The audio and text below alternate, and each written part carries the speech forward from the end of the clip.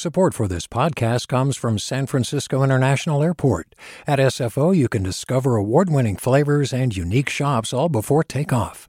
Learn more about what's at SFO at flysfo.com.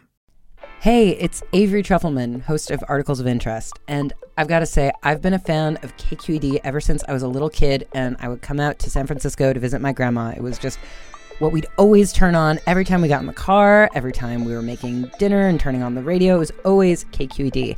And then over the years, I've become a massive fan of KQED podcasts because this is local reporting at its best. These are answers to questions you've always wanted to know, interviews with exciting, unusual voices, necessary journalism, all told with love and care and artistry. And did you know that a majority of KQED's funding actually comes from members? It's just people like you and me supporting the programs they love, while also getting access to cool events, behind-the-scenes footage, and so much more. If you want to sign up and be a part of this amazing community, visit donate.kqed.org/podcasts to become a member today. That's podcasts with an S. Thank you for listening, and thank you for your support. From KQED. Good morning. This is the California Report. I'm Saul Gonzalez in Los Angeles. Many places in California are getting a much-needed respite from storm weather today, allowing authorities and property owners to assess damage that's been done. In Santa Cruz County, for instance, that includes ocean surges that damaged a wharf and piers in Capitola and Seacliff. Coastal streets were also flooded, damaging homes and businesses. Meanwhile, San Francisco experienced its wettest 10-day period of weather in more than 150 years. That's according to the National Weather Service. All that rainfall has been especially tough on the Bay Area's unhoused population. KQED's Erin Baldassari reports on that. Manaz Saberi has been living at a homeless encampment in Oakland for the past 4 years. She was comfortable in her tent until the most recent storm wiped out everything she owns. At this very second, I don't have anything. My tent was blown down. The hardest part for Saberi hasn't been the rain or the wind. It's the unrelenting cold and knowing that the next storm is just days away. It's very hard to, I get prepared for the next day to just fight to be alive anymore. The city opened nearly 200 shelter beds to offer some respite for unhoused residents, but at last count, there are more than 3,300 people living in tents or cars. For the California Report, I'm Erin Baldassari. The big storms have, of course, eased drought conditions across the state, but not as much as you might think given the deluge. 98% of California is still in some state of drought. KQED climate reporter Ezra David Romero explains. As of last week, before the past two big storms, the South San Joaquin Valley was the only part of the state in the exceptional drought category, according to the U.S. Drought Monitor. It's now been demoted to extreme drought. The data does not include the results from this week's powerful storm. Much of the Bay Area and Southern California are still experiencing severe drought conditions. But that could change by next month, with at least 2 atmospheric rivers in the forecast. Climate scientists say all the rain will help with drought in the near term, but it'll take more than just a few storms to erase the effects of a multi-year drought. For the California Report, I'm Ezra David Romero. And there's other news beyond the weather. Governor Gavin Newsom holds his inaugural celebration in Sacramento later this morning. As KQED politics editor Scott Schaefer reports, it's no accident that Newsom chose January 6th to do it. The day begins with a mid-morning march from Tower Bridge in Sacramento to the state capitol, where Newsom will be sworn in for a second term. The governor chose the anniversary of the insurrection at the U.S. Capitol to highlight the threat to democracy and the importance of fair elections. Newsom's new chief of staff, Dana Williamson. What this really is about is sort of highlighting the uniqueness of California, but that we are proud of the democracy and the type of freedom that we live here, and that we can all kind of, stand together and not try to take over the Capitol. Next week, Newsom will release the first draft of his new state budget, with a $24 billion shortfall looming.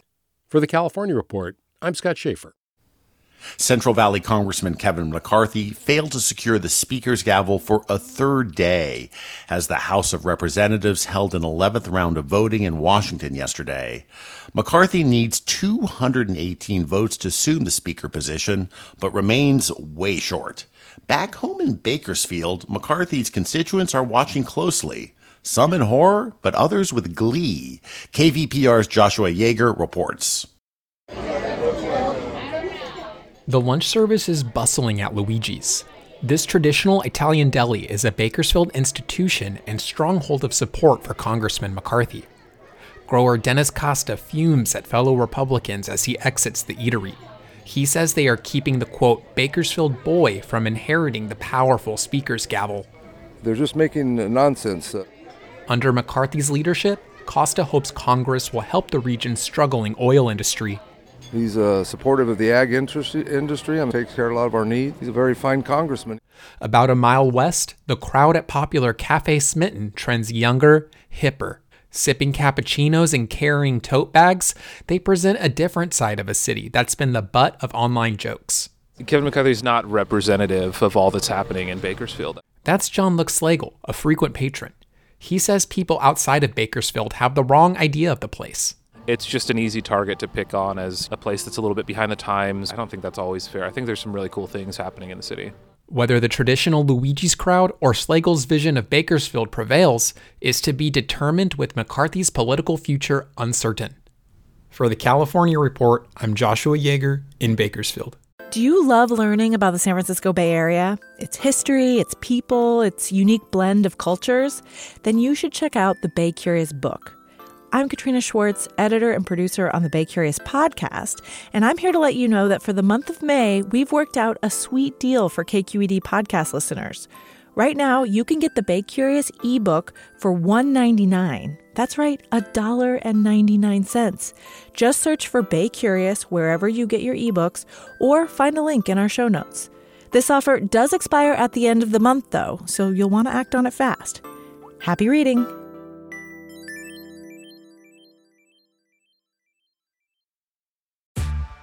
Hey there, this is Brittany Luce from NPR's It's Been a Minute.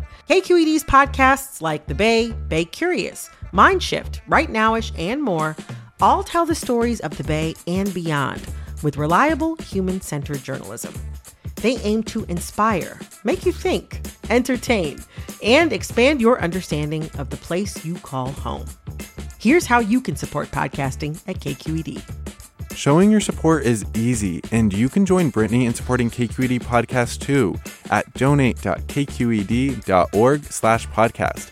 That's donate.kqed.org/podcast.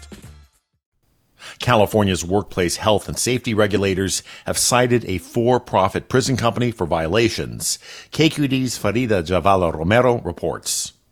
Kalosha inspectors have cited the GEO Group, which runs the Golden State Annex facility, for 6 violations, including a serious one: no plan to reduce workers' risk of exposure to diseases that spread through the air, like COVID-19. This is a huge victory. Lisa Knox with the California Collaborative for Immigrant Justice helped detainees file their complaint to Kalosha, alleging the facility failed to follow COVID protections, among other things.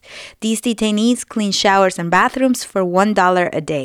These detained workers are workers, and they're in detention, but they're still entitled to the same health and safety protections that all workers in California get. Proposed penalties total more than $100,000.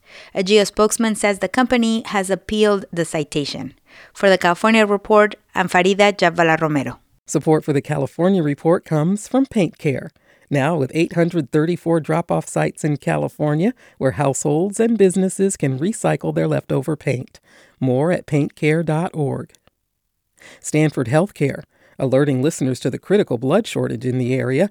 Now's the time to donate blood and make a difference. StanfordBloodCenter.org.